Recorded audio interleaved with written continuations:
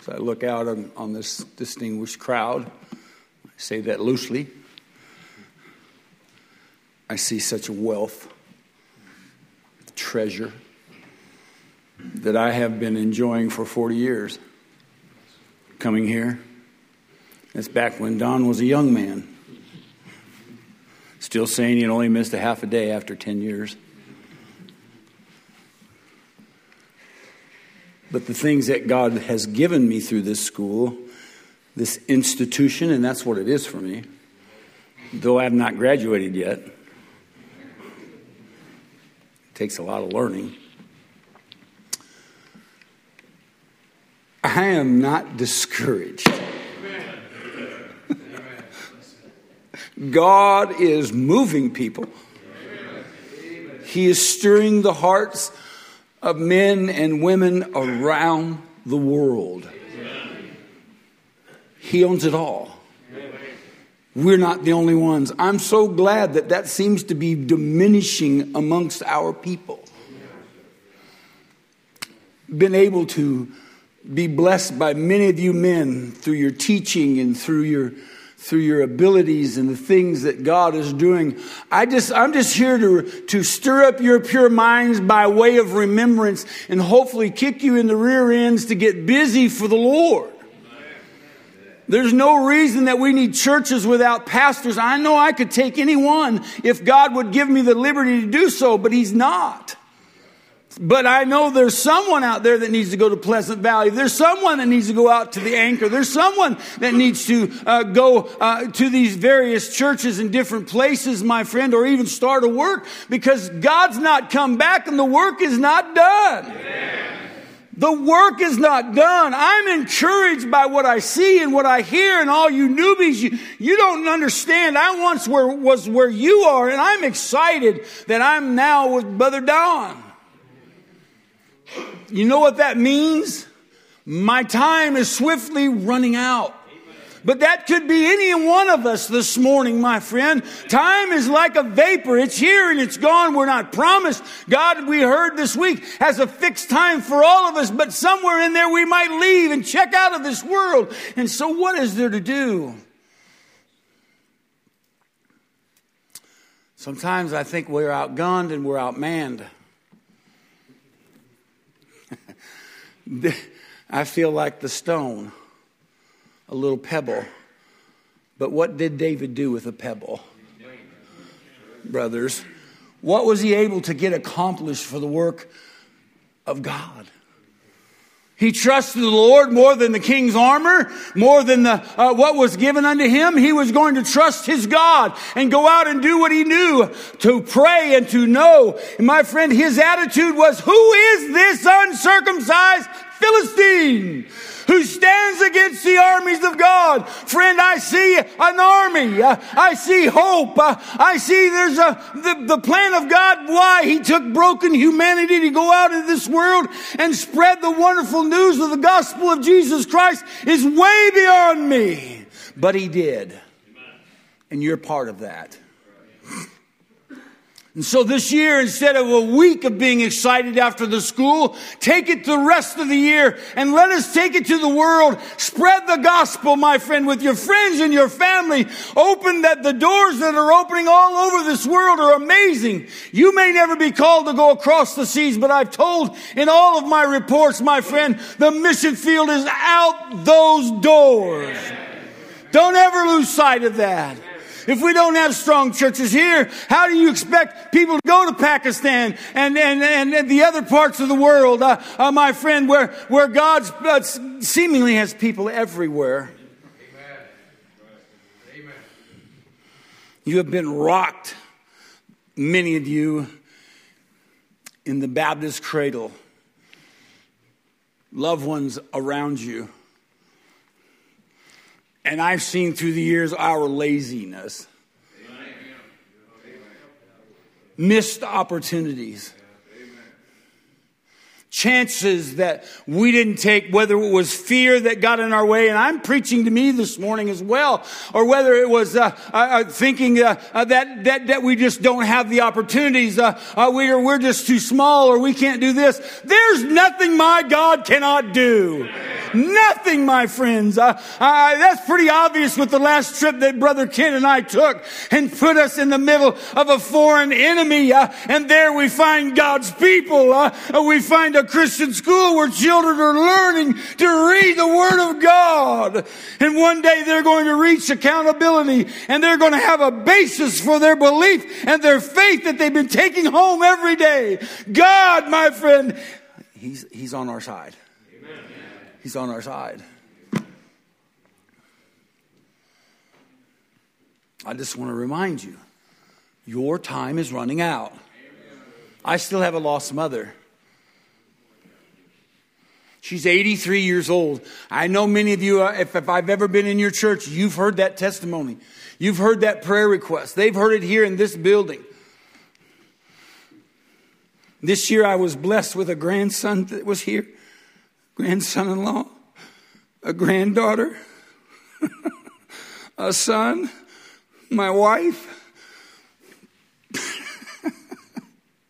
Friends, the work goes on. I'm encouraged by my younger brethren. Don't think that you don't have a place in these in the things that the Lord is working on, because I see the enthusiasm. I draw off that as my body withers and I get weak. You excite me. You pick me up and you give me the energy to take one more trip.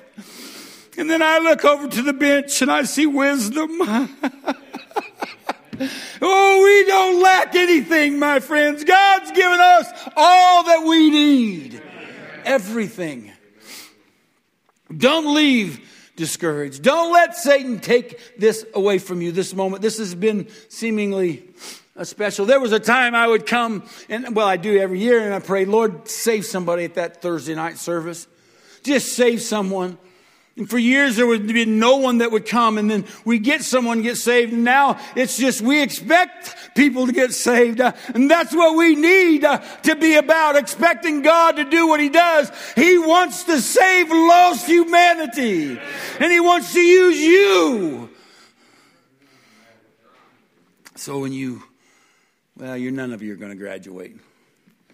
When we leave this facility, and we go back out into our various fields, you say, well, I'm not a pastor.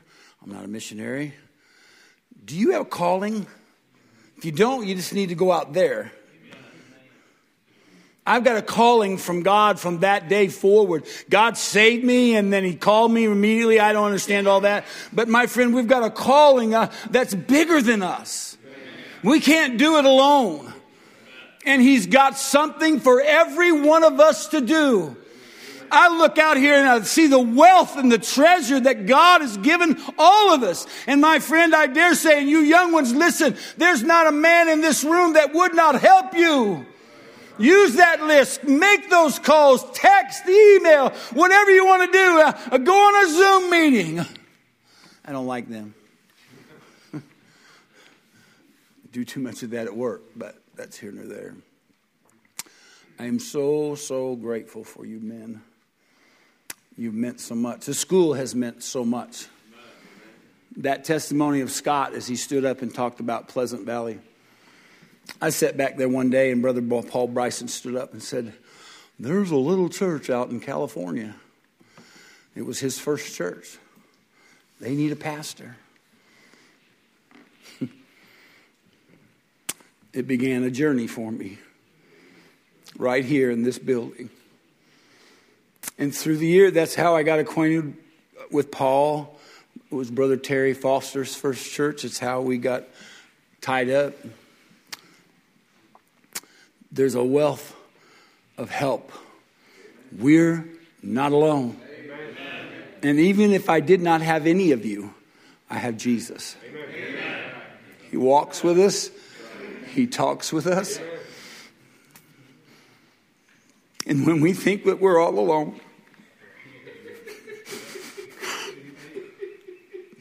when it seems like it's the darkest hour,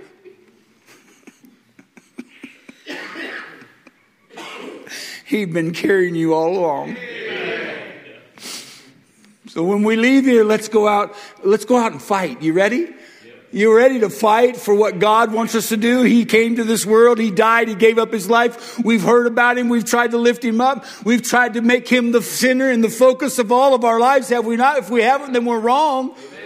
He's the one that needs to be praised. He's the one that's worthy of all expectation and praise from our lips and our body and our time and our money. All of our callings are different, brothers. I understand that. But I glean from every single one of you. Some of you I don't know that well. Most of you I do. And some of you I'm sorry that I know you so much. But Paul had a thorn in his flesh too. As we so ably understood in the message the other night. I love you, men.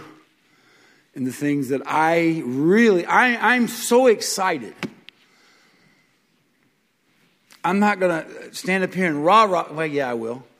Because I want you to leave here heads held up high, looking towards Jesus, and going into the battle, the revivals. Think about every time you sing a song.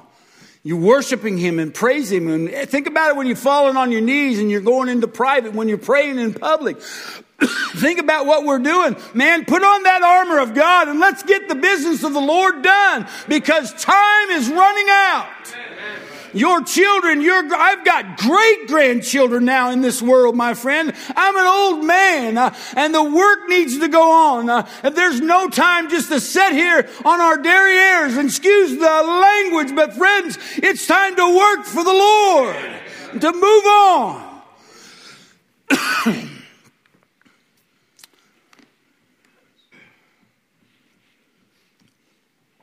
I remember sitting out there, and it seemed like yesterday, in awe of Brother Curtis and Brother Vanderpool and Brother Howard and Brother Perigo.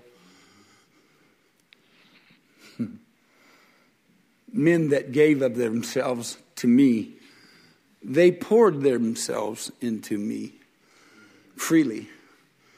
Used to make me so mad. Brother Perigo we'd get over to the hotel, and I always had questions, to these supposedly wiser gentlemen that had been on the field a little bit longer.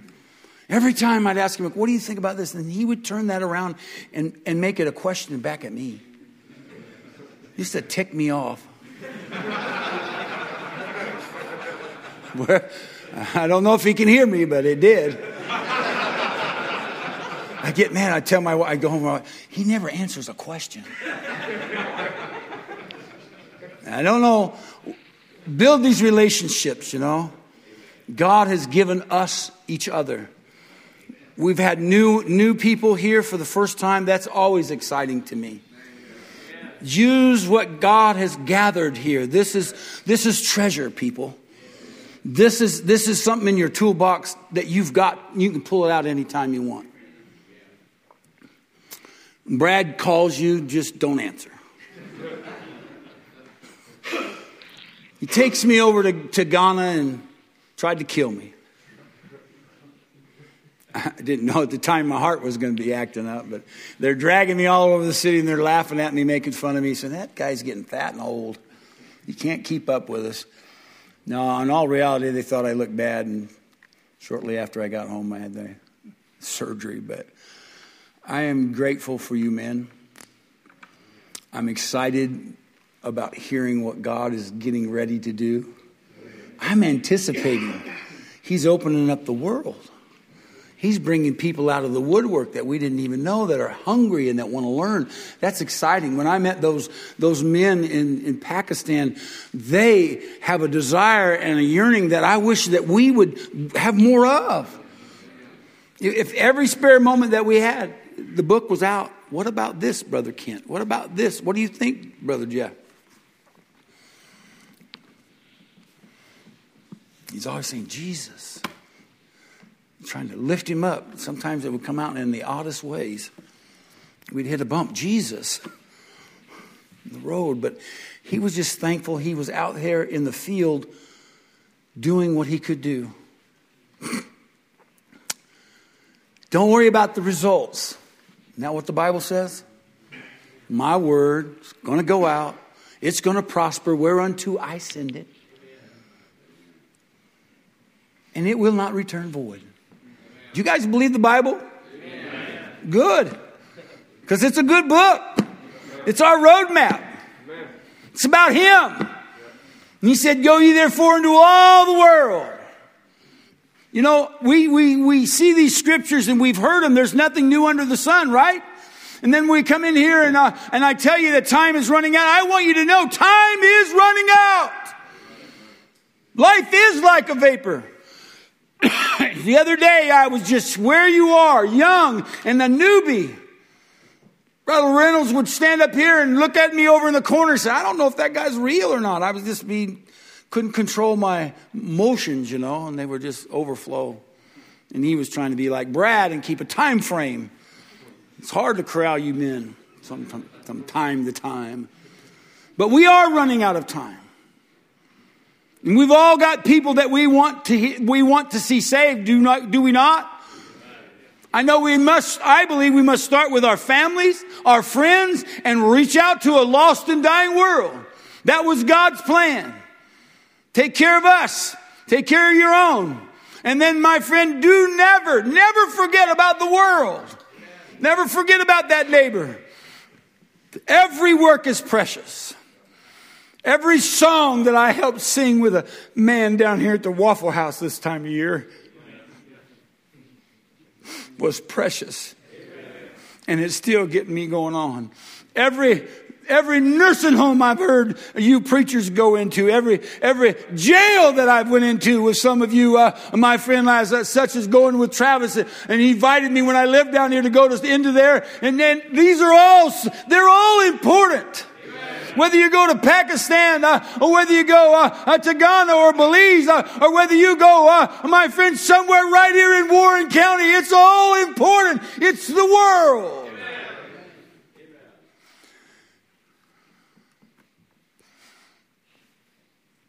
I'm going to take my last few minutes and sing my song. It means a whole lot more to me now when I sing it.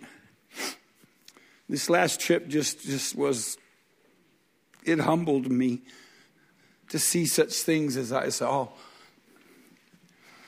And we need your prayers. I don't know where that's going. I don't know my part in it.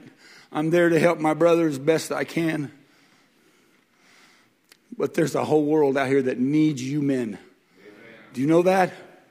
So listen to these words. They were penned a long time ago. It all started so very long ago in the Garden of Eden. How well we all know there's been so much bloodshed through sorrow and fears, and now it has lasted for hundreds of years. Don't trample this privilege under your feet.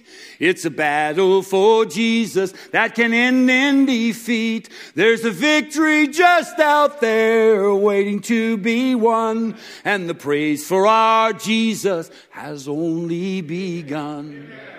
Our forefathers fought for us to see this day, when freedom of religion would be here to stay. But we take it lightly and shed not a tear as we see it slipping away through the years. Don't trample this privilege under your feet. It's a battle for Jesus that can end in defeat. There's a victory just out there waiting to be won, and the praise for our Jesus has only begun. Let us count it a blessing to be gathered here with all of our loved ones whose home is up there. We must keep on fighting this great battle to win, for when the end's over, so will be all the sin.